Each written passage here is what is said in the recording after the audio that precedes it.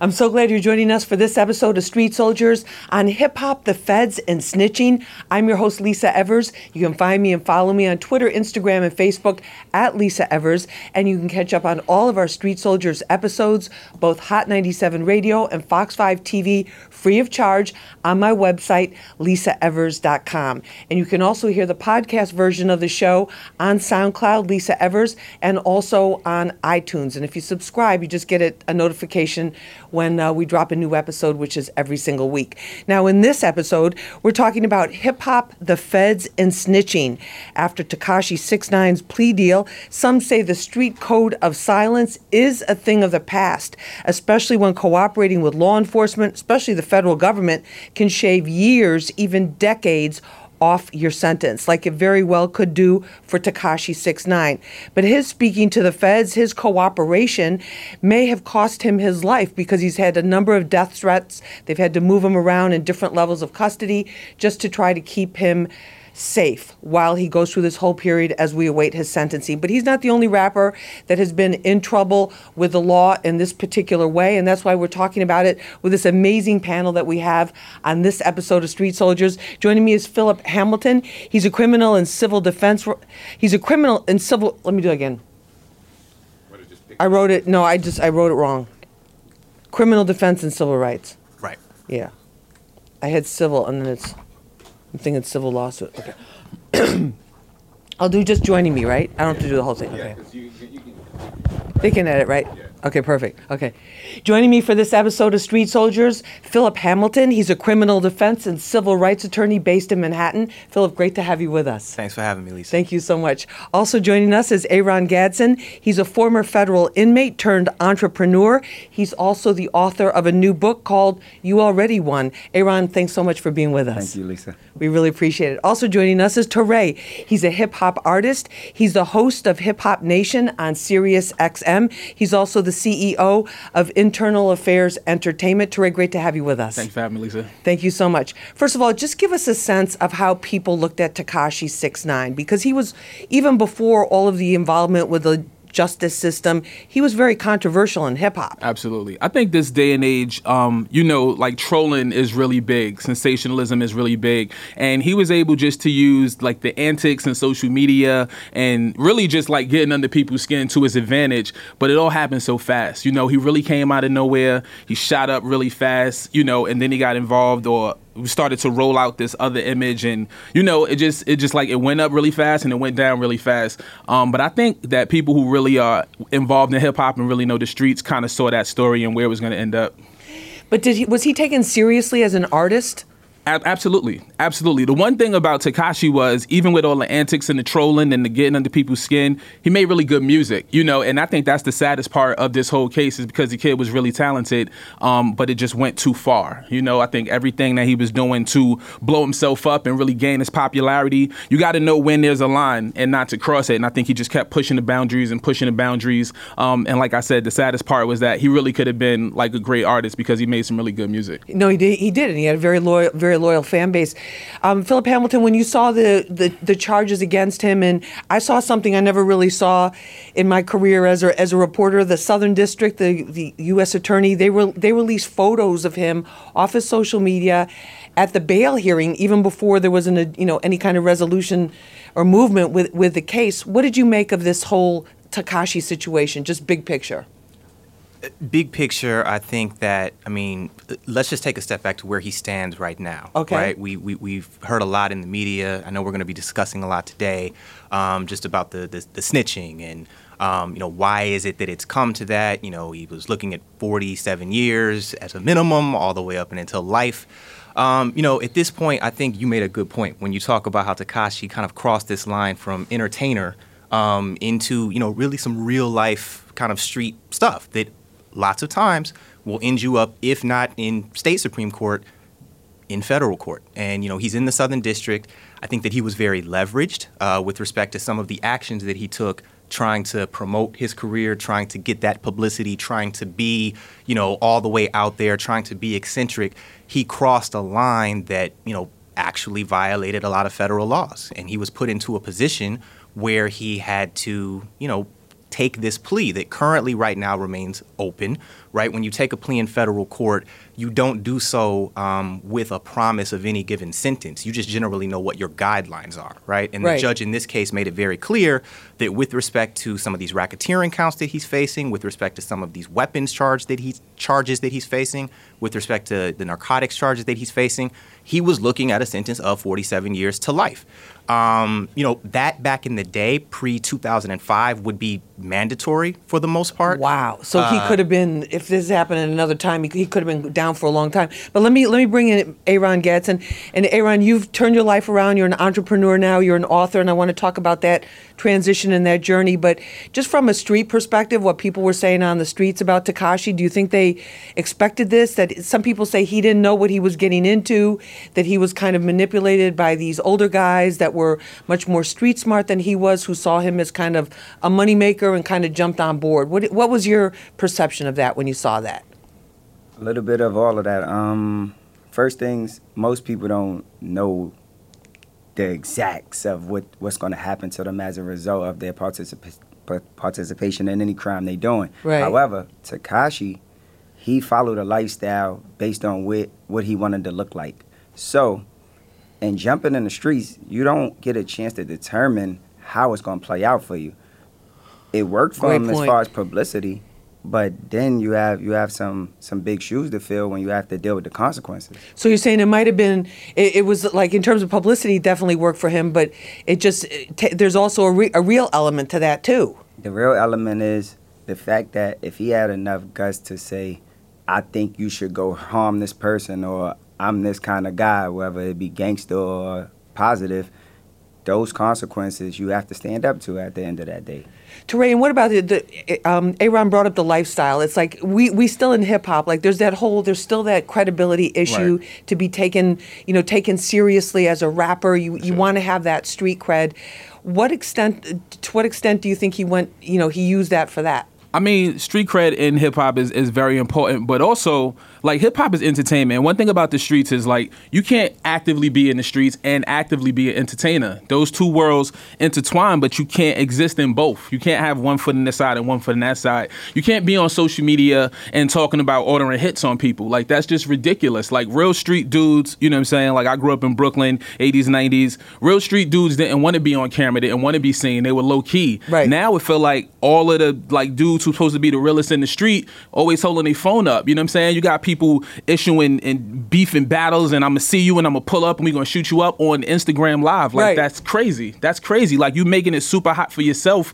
And I just don't understand that mentality, because the feds is watching. Like, it's not just a song title. They don't even need hip hop police anymore. They just on people's social media. All you gotta have is Wi-Fi. You know, it's Wi-Fi and cop some coffee and some donuts, and you know what I mean? We're putting these indictments down. It's crazy. Wi-Fi has gotten a lot of people a lot of time. It is and crazy. I think this generation in particular, we were kind of talking about this, but how they... Phil, let's pick up on that point. We need to take a short break right now. But the whole social media, because that's been a big sea change in the culture and also with the streets as well. This is Street Soldiers. I'm your host, Lisa Evers. We'll be right back. Hey, yo, what up? It's the infamous Mobb Deep, Prodigy right here, you know what I mean? And this is Street Soldiers with Lisa Evers. Real issues, real politics, you know what I mean?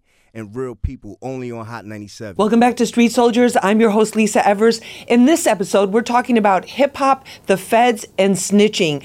Is the code of the streets now a thing of the past? That's what we're going to find out from our guest. Joining me is Philip Hamilton. He's a criminal defense and civil rights attorney based in Manhattan. Philip, great to have you with us. Thanks for having me, Lisa. Thank you. Also with us is Aaron Gadsden. He's a former federal inmate turned entrepreneur, and he's the author of a new book called You Already Won. Aaron, great to have you with us. Thank you again, Lisa. Thank you so much. Also joining us is Teray. He's a hip-hop artist. He's the host of Hip Hop Nation on Sirius XM, and he's also the CEO of Internal Affairs Entertainment.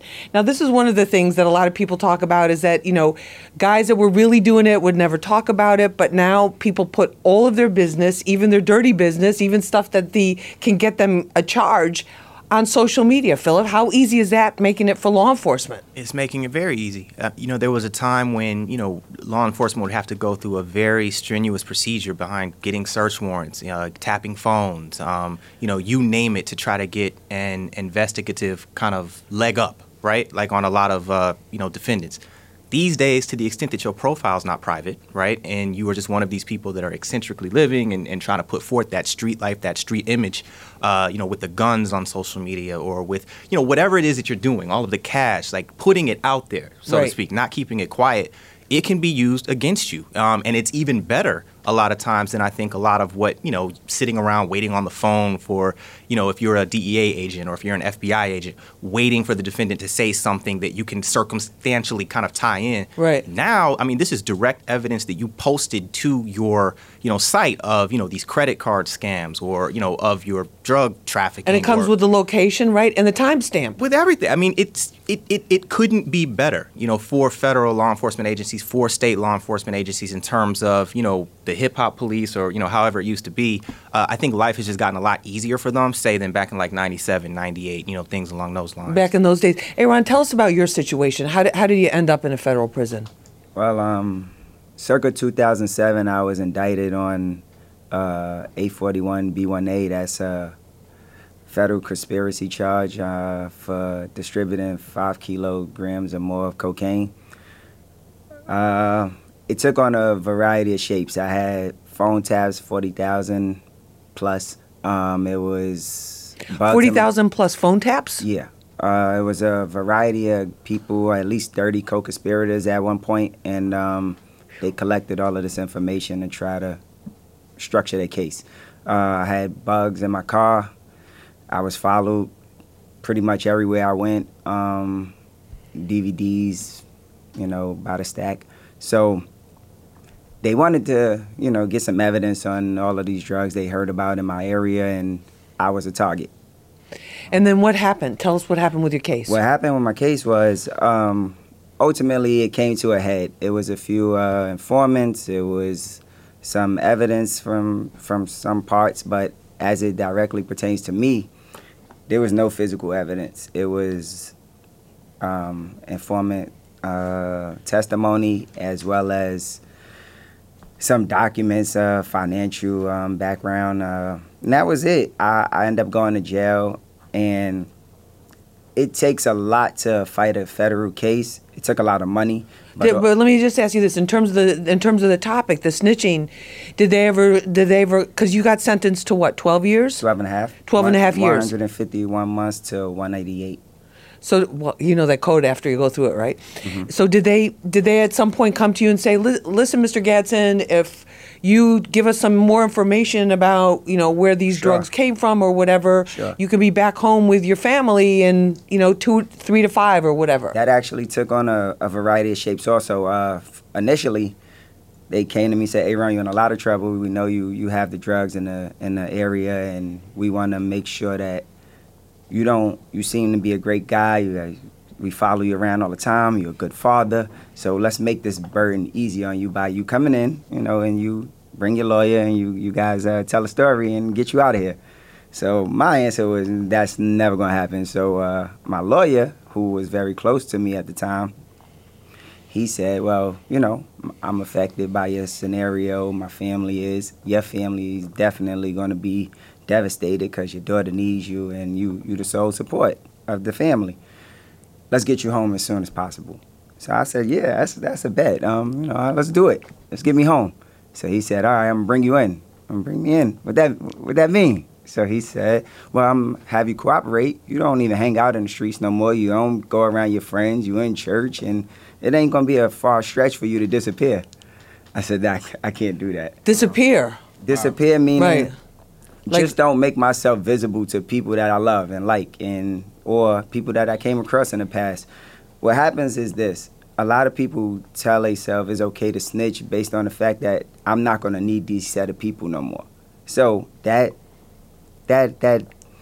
I'm a survivor, you're gonna die kicks in, and that self-preservation never works for a person that has a sense of right and wrong in a way of I'm gonna stand by my convictions.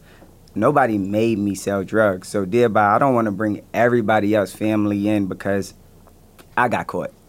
Excuse me. So you decided to take it like a man? I took it like a man. Stood tall? I had to stand tall, and it wasn't a gangster thing. It wasn't I'm trying to glorify gangsterism or whatever you could call it. I think it's a matter of this. I chose to do certain acts. Those acts led to this consequence. Whoever else had something to do with it, shame on them, or good fortune for them that I got caught first, because I wouldn't destroy 10 families because my family was destroyed by my decision making. Right.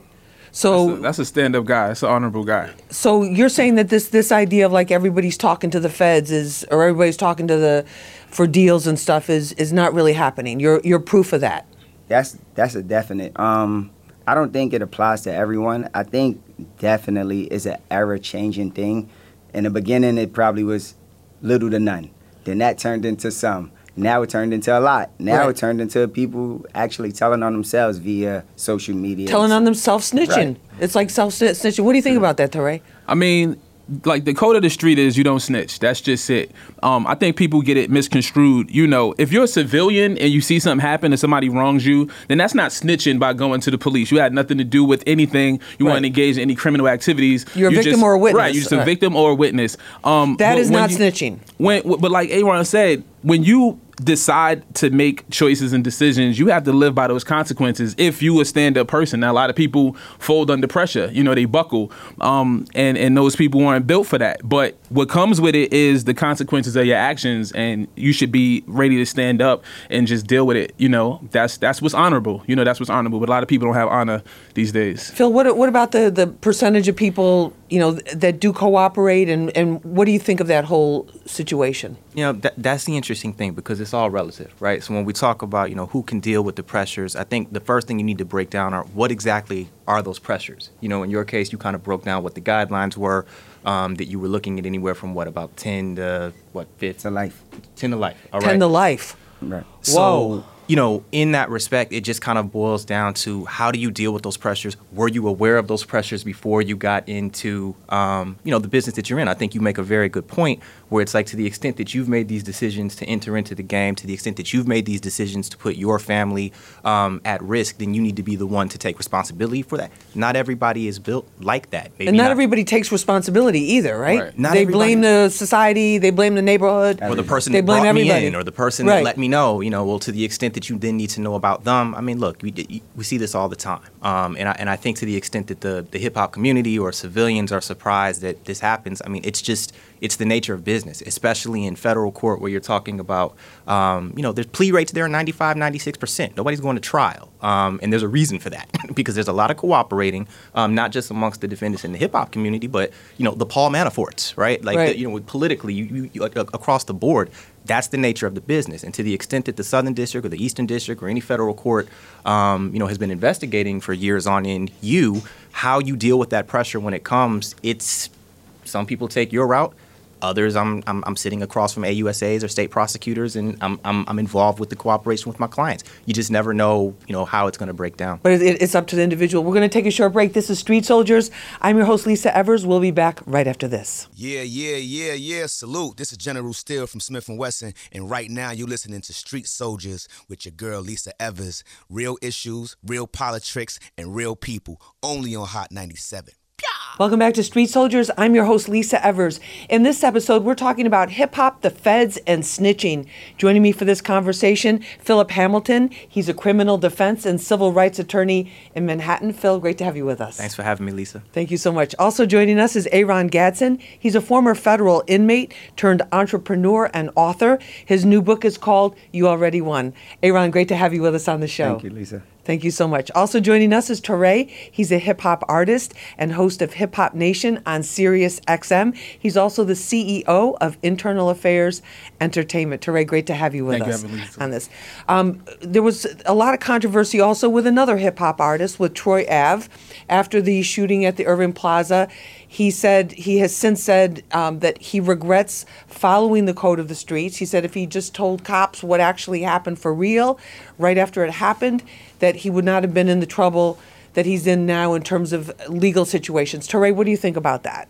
That's such a tricky one because, you know, he definitely made his living as an artist and he representing a certain thing, and it was bricks in his backpack, and it was, you know what I'm saying, like all of this street cred, that he built himself up off of. And then when the situation got real and there was actual gunfire, and somebody really close to him got shot, that puts you got murdered. It puts you in a very awkward situation. Do you tell what you know, or do you live by this code of the street? That one is a tricky one. But I think overall, you just look at the environments that we come up in. And sometimes people say they blame the environment, right? Like one of you guys alluded to blaming the environment. And to a degree that's real, this systemic, like these things don't just happen by coincidence. In isolation. Right. These things happen because there's a plan and set in place, and there's some things that be brought into the community, and there's some hardships and that we have to deal with. Right. And you're trying to get out of that by any means necessary, and so sometimes people don't make the best decisions, but I think ultimately what happened was Troy's career took a big hit. Troy was one of the hottest rappers in New York City at that time, up until that point. And since then, I think his career has definitely, gone down in notoriety and credibility since that whole incident happened. And rest in peace, to the family of his partner that was murdered. Right, exactly. Rest in peace to him and condolences to the family. Right, to the McFadder family, definitely. For sure. Aaron, when you heard about Troy Ave saying, the code of the streets, I shouldn't follow it, I should have talked to them, I should have cooperated, I should have done all of that. What did you think when you hear, having gone through what you go through, when you hear stuff like that, what do you think? I mean, he has a great point. What happens in this instant is this is a man that chose to follow a certain ethic. Somebody challenged his life. He, by all intents and purposes, defended his life. Right. It was some reckless nature to the defense. He came into a crowd of people, he shot a gun. Unfortunate scenario, his friend got killed. At the end of the day, no matter how tough he was, people are going to turn their back on him because his circumstances shifted from him being a winner to him being a possible loser for life. Right. The street ethic or code that he's referring to, that's a myth that I read, I can't tell him his experience has led him down the wrong path. That's how he feels today because it's some truth to that. Right. Nobody could raise my daughter for me. When I was in jail, nobody could take her to school every day or help her potty train, et cetera, et cetera, et cetera. So when you follow these codes, it come with a big price. That man lost his livelihood or a lot of his life and reputation just by trying to defend himself and stick to this code that, seems to be ever so evaporating as time goes on. Phil, what about that in terms of the people knowing what they're getting into? You've represented many clients, Eastern District, Southern District, the criminal court, the state criminal courts. Do they know what they're getting into? Like what Aaron said, he took responsibility for his action, but do they, or is it just so glamorized that they just think they can beat the system? Generally, I think I may have to go with what you just said, right? I mean, it's specifically what client am I dealing with? What's their level of intellect? What's their level of experience with the system? Those clients, for instance, who've been in your situation, right? Who I deal with, who've served time, who've kind of been through the process. They come in with a different stature. They come in with an understanding, less anxiety about what the system is going to bring, and in that realm, I see them tending to make decisions that are based less on fear and more pragmatic, if that makes sense, right? But for those who kind of don't have the experience, remember earlier we were talking about the pressures and stuff like that. Well, you just alluded to it with respect to your daughter, right? When you're saying nobody was going to be able to take her to school, and when those pressures with respect to family come in, or with your livelihood or your career, some people maybe have gotten too far and haven't really recognized what they've built up and what they have to lose until sometimes it's too late, you see? So coming back to the Tekashi case, do you think Tekashi, to any of you, do you think Tekashi didn't know what he was getting into? Because his first attorney, Lance Lazaro, said he was never even knew these guys, the alleged 9 Trey gangsters, that he did not even know them until they showed up at a video shoot, that he wanted them there for a video shoot, I guess for that street authenticity. And then from there, this relationship and involvement happened very quickly, just as his career was exploding. Do you think he knew Teray? What he's getting? I feel from the outside looking in, of course, I feel like it just happened really fast, and it spiraled out of control. And sometimes, before you can even grab a hold of the steering wheel, you know what I'm saying, you all over the road, car's already off the road, you know what I'm saying? So, it seems to me like that was the case. Like, it happened so fast. His ascension, I mean, he went from nobody knows this kid to having records with Kanye West and Nicki Minaj, to having beef with all of these different rappers to, now we hearing about, gun violence and shootouts and things like that. And now, he's cooperating, so it was just like one of the biggest stories, but it was a whirlwind. And I'm not sure if he knew exactly what he was getting into or the severity of what was happening. I think it just really just took on a life of his own really quickly. Literally the fast life. Yeah. Like literally. And it was too fast, I think. Yeah. Because he's surrounded by guys who are really still very active in the streets, and then he's got these record deals and getting invitations to these other things, and then when he, I guess, tried to separate himself too, that's when things started to get Yeah. Once you get tied in with certain people, there's no way to get away. You dead or in jail. Aaron, what about his safety? Because the people say that he's, the federal government said that they were very concerned about death threats against his life. They were concerned about death threats against some of the co-defendants as well. And they put him in protective custody. Now they put him in this other secret place that's kind of like off the books. Secret place, supposedly secret. How much in danger is somebody like that in general? Like, is it possible? I mean, it varies. It depends how serious the group of people that's against him is. If they have the capabilities to affect such a violence on him, then I guess it's possible that he's in danger. I think for a lot of reasons, the government also used their positioning with these words to say, this guy's in danger, so we need to afford him these protections. So, and maybe may have hyped it to make him feel like he needed their protection. Of course. Just like saying he's in line for serious time, that helps him tell, and that helps them justify, if he cooperates to this extent, then we should afford him a lesser sentence. Because at the end of the sentence, I'll be surprised if he get more than 5 years. Really? Phil, what about that? It's a leveraging tactic. I mean, it just depends on what ultimately is he going to come in and share, right? Like, to the extent that it's a game. That they don't already know. Well, that they don't already, there's 5 co-defendants. Right. Well, I mean, they may not be taught. I don't know. Remember, like, that indictment was under seal and, things along those lines. So we don't really know. But to the extent, if he comes away with 5 or if he comes away with 47, a lot of it is dependent upon where really are where are the federal prosecutors trying to go with the case? What exactly are they trying to do? They're clearly exerting leverage over him. And, with respect to whatever cooperation he gives, it's going to have to be substantial. It's going to have to be authentic. It's going to have to help. Otherwise, they can ultimately just come in and tell the judge at the sentencing, you know what, he didn't cooperate at all. He didn't help at all. And to the extent that he didn't, being in front of Judge Engelmeyer, that'll be a problem. That'll be a problem. That judge is a tough judge?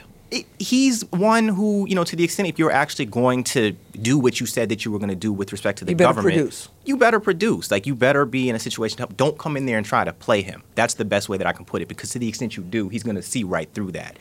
The judge, though, the judge is not the barometer. The U.S. attorney is the barometer of how much you're cooperating with what they set forth for you. So the judge is just the gatekeeper of, did he do what he said? Yes. Period. So but even then, remember, the judge isn't then tied to whatever the federal prosecutors come back with, right? So even if they come back and they say, look, he was the most helpful, cooperating, right, he was the most helpful great. snitch ever. He gave us a whole long list of names. He could still get 47 this is to life. True, but the likelihood of that is so small. The judge goes on a recommendation of the U.S. attorney 9 out of 10 times, because this is the system that they created. If the system is supposed to work, when somebody does put their life out on the line to cooperate and keep that system going, they have to reward them people. That's the way the game is. That's the way the game is played. We'll see what he says. That's the way the game is played. Sounds like a bunch of manipulation on both sides, if you ask me. You know what I'm saying? Just somebody caught in the middle of somebody manipulating you for, you want to get out of the hood and you want to make money, to now you in stardom and now you in trouble, and now if you want to get out of 47 years, you want to go back home. Right. You know what I'm saying? Like, we need guidance, man. We need guidance from the ground up and from people that, have your best interest at heart to keep you out of situations like that. And when there's that much money that fast, it can attract the wrong people around you. Sure. You may not be getting the best advice. Well, this is Street Soldiers. I'm your host, Lisa Evers. We'll be right back. Yeah, NYC, what up? You already know who this is. Your boy Uncle Murder, a.k.a. East New York. And right now, you listening to Street Soldiers live on Hot 97 with Lisa Evers. Real people, real issues, real politics. You heard? Brooklyn. Welcome back to Street Soldiers. I'm your host, Lisa Evers. In this episode, we're talking about hip hop, the feds, and snitching. Joining me for this conversation is attorney Philip Hamilton. He's a criminal defense and civil rights attorney based in Manhattan. Phil, great to have you with us. Thanks for having me, Lisa. Thank you so much. Also joining us is Aaron Gadsden. He's a former federal inmate turned entrepreneur. He's also the author of the book You Already Won. Aaron, great to have you with us. Thank you, Lisa. Thank you so much. Also joining us is Teray. He's a hip hop artist. He's the host of Hip Hop Nation on Sirius XM and also CEO of Internal Affairs Entertainment. Teray, great to have you with us. Good to be here, Lisa. Thank you so much. Now we look at some of these cases. You look at Bobby Shmurda, had the Hot Boy, the clean title. Hot Boy was like the song you heard everywhere. Everybody was playing it. It was just like wall to wall Bobby Shmurda, and then he got caught up on those charges and did that time. You look at Tay-K, the teenage rapper from Texas that went on this cross country spree. But he had the music set to drop. He had people dropping music for him, and all that while that was going on. Bobby Shmurda, people say his career is kind of done right now. What do you think about that, Teray? I think Bobby has a great chance of being able to pick up when he gets out. I think he's coming home in a matter of less than 2 years at this point. He's still young and he's still hot. He took the time and, he's going to come back with all his credibility. So I think if the music is still good, I think Bobby definitely has a shot at, being able to pick it up, but the music has got to be good, but there's a story there and there's definitely interest for Bobby Shmurda in the GS9. Absolutely. More. And especially because when he was cut down and whatever. But in terms of how not to get caught up, Aaron, you look at the evidence. They put it in the music. It's in the lyrics. It's in the promotion. It's in the social media. Look at the Tekashi case. Those were stills right off of Instagram and Instagram Live that were used to get him actually indicted in the first place. Do you think that these up and coming rappers, the ones that are in their teens and early 20s, that they don't really understand the criminal justice system, and that putting stuff out there like that can be used against them, or do you think do they think it's a game? Right. Like when you look at it? I think a bit of both. I know they don't understand. They take, let's say Jay-Z, for instance. He's admitted to selling crack numerous times through all of his albums. Cool. People think that authenticity means that I could show people now that I've sold crack. Jay-Z was well past that day. Right. So when he reflected on his activities when he was in the streets, it was when he was already he made it now. Exactly. So he just gave you a little glimpse of, this is where I came from. And, painting that picture helped him form his brand. Now people, especially young guys, they're young and they're actually going through the moment as the album is coming out. So they're trying to live it out as well as tell a story, and that's evidence. Phil, what about that in terms of the social media being used for evidence? Because it's in terms of how valid it's considered by law enforcement and how damaging it can be to somebody, where do you rank it? Very damaging because, look, to a certain extent, it could be circumstantial. To a certain extent, it can be direct. With respect, if you're the prosecution, you're saying, look, this is direct evidence of this activity. This is direct evidence that he's involved in drug dealing or he's involved in, money laundering, what have you. The defense attorney, you always have to come from the perspective of, look, this is just entertainment. This is a lifestyle. I remember probably like when I was in college, I remember the Project Pat, Juicy J's brother. He was going through a situation like this in Tennessee where they were trying to use a lot of like the music from like a lot of the 3-6 albums and things along those lines. Lyrics, a lot of the lyrics to right. basically say like, look, he's involved in all these things. And I remember his attorney pushing back. It was like a big state case at the time, just saying, no, this is entertainment. This is the character that he portrays on the album, but this isn't actually who he is. And it's still basically to this day is the argument that's going on in terms of being a defense attorney. The difference being back in, 88, 89, whenever Jay was doing this, back in 02, when I referenced this Project Pat situation, we didn't have Instagram. We didn't have Twitter. We didn't have Facebook. So even if Jay would have wanted to be more lively and instead of just wearing the gold chains and everything like right. everybody in Brooklyn did, just put it on the gram, He couldn't. And so that kind of protected him in a way. But these young kids, it's not so much about like wearing the gold chains and, wearing the Adidas suits. It's like literally, look, Like it's showing here. you, right? Right, it's like proof. But it's in real time, and the difference with as you talk about Jay-Z and song lyrics, he always talked about it in past tense. Right. And I think with every album, he gave you a little more of the story as time had passed, and so you look at statute of limitation and things like that. Like, okay, I can tell you a little bit more, I can pull a little bit more back of the cover. Whereas now it's like, yo, it's right now, it's in real time. I saw a video. Or he can literally say, I'm storytelling. Right, Right? He can right. always Because walk there's it back. no video, there's no Right. cell There you go. phone videos and no Instagram. There was a some guy was on live and the cops busted right in his crib off right on the live. Like, it was crazy. What are you doing? What are you Like doing? you're telling them exactly where you're at. Location is on. What are you doing? Right. That's Hey, this Ron, era. what do you think when you see that? I mean, people. Unfortunate. People believe that this helps them seem more authentic. They feel like if they could show people in real time that this gun is real and I'm willing to use it, people gonna say he's definitely real. Go get his album. Now they might go get your album, but you will be in jail. Right. So Right. take K as a You will prime really example. be in jail. He got so many streams after he was locked up. His streams kept rising. Right. Sure, he earned it, but he didn't get a chance to cash in on what it was And all enjoy for. that success. And Yeah. enjoy that. Comes with a What about if you, consequence. Aaron, if you from you everything that you've gone through and this transformation as you rebuilt your life after you came home, what would you tell a Tekashi 6ix9ine? Like if he's like, listen, I don't know what to do.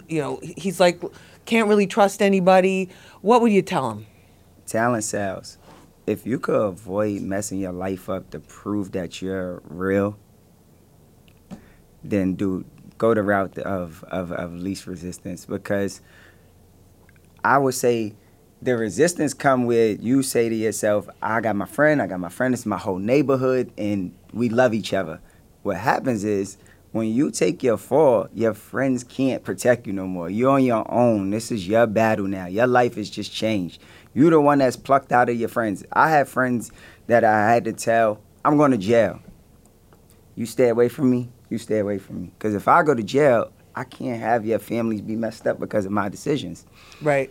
These things, these people don't understand because they're not willing to have the jail portion of the decision making be a part of the narrative. They want the platinum record, say I shot him, they can't challenge me as far as being real, and now I win on every instance, but it doesn't always work out that way. Are we in danger on the flip side though, because of all these high profile artists and catching these bids and these charges and all this? Are we in danger of glamorizing that lifestyle? I think It's glamorized. It is glamorized, but I'm hoping that this kind of sets a precedent for artists coming up to kind of look at what happened with Bobby Shmurda, would look at what happened with Tekashi, to look at what happened with TK and say, oh wow, there are real consequences to these actions. Maybe I need to dial it back, or maybe not go that route at all. I'm hoping that they look at the downfall of some of these artists and with the detriment that it had on their career, and they look at it and say, okay, well, this isn't the way to go. Exactly. And Phil, in terms of the keeping it real, where they draw the line, right?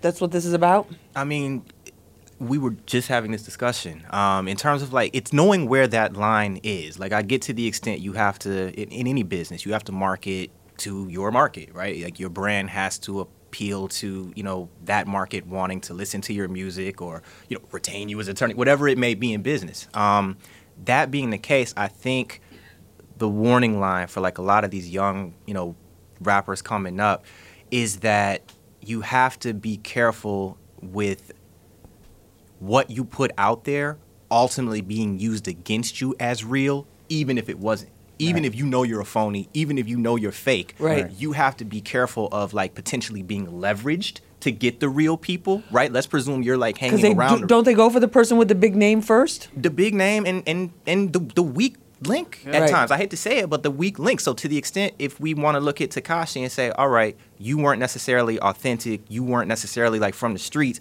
we can use you to get the guys that were coming to your video shoot who are real, who otherwise wouldn't put themselves in this position. We'll just use you. And then we can, take care of them. Like, to the extent, this is what I think you were trying to say earlier. Maybe he's not necessarily the biggest focus. We don't know. We have to learn more about the facts that come out. But to the extent that they were trying to go after someone bigger, boom, Tekashi was the bait. And you take it from there, right? And Also- certainly got a ton of attention for them. A ton of attention. A ton of attention. It also sets a precedence. If guys in his position are willing to drop everything that they was just showing as street allure, others will come forward too. So it sets a precedence in the office of the Southern District to say, we broke one. Everybody else is gonna follow suit. They weigh on these things. They make their own bets to see how far this street code is gonna work. Evidence to the side, it helps their agenda if you not only get caught with the evidence, but you are willing to say everybody who played the role. Because some people might get away. Some people might not be there the day that they taped that taping. So Teray, to come back full circle to our topic too. So snitching. So Tekashi's been called a snitch. He's been called out as being a snitch, proven as a snitch by being a cooperating witness. The court papers prove it and everything. Can he come back from that? If he comes out in say 5 years, can he come back from that in terms of the hip hop? This is a really interesting case. I think, to go back to unprecedented, this is the first time I think we've been presented with something to this magnitude. And I'm pretty curious to see how it plays out. I think these days, a lot of the younger generation just don't care. They just want to be entertained. They don't care about, if you're authentic, that's cool. But if you're not and you say you are, that's cool too. We just want to be entertained. If he comes back out and, he make a couple good songs and he gets back into, whatever's going on. Changes his hair color. Right. If he gets back into whatever's going on at the time and he makes his mark in that, he might have a shot, whereas back when I was coming up, like once you snitch and you on that side now, you can't hang out with us no more. You know what I'm saying? I think nowadays, we see a lot more leniency with what the generation is willing to accept as long as they entertain and you giving them the product that they can still consume.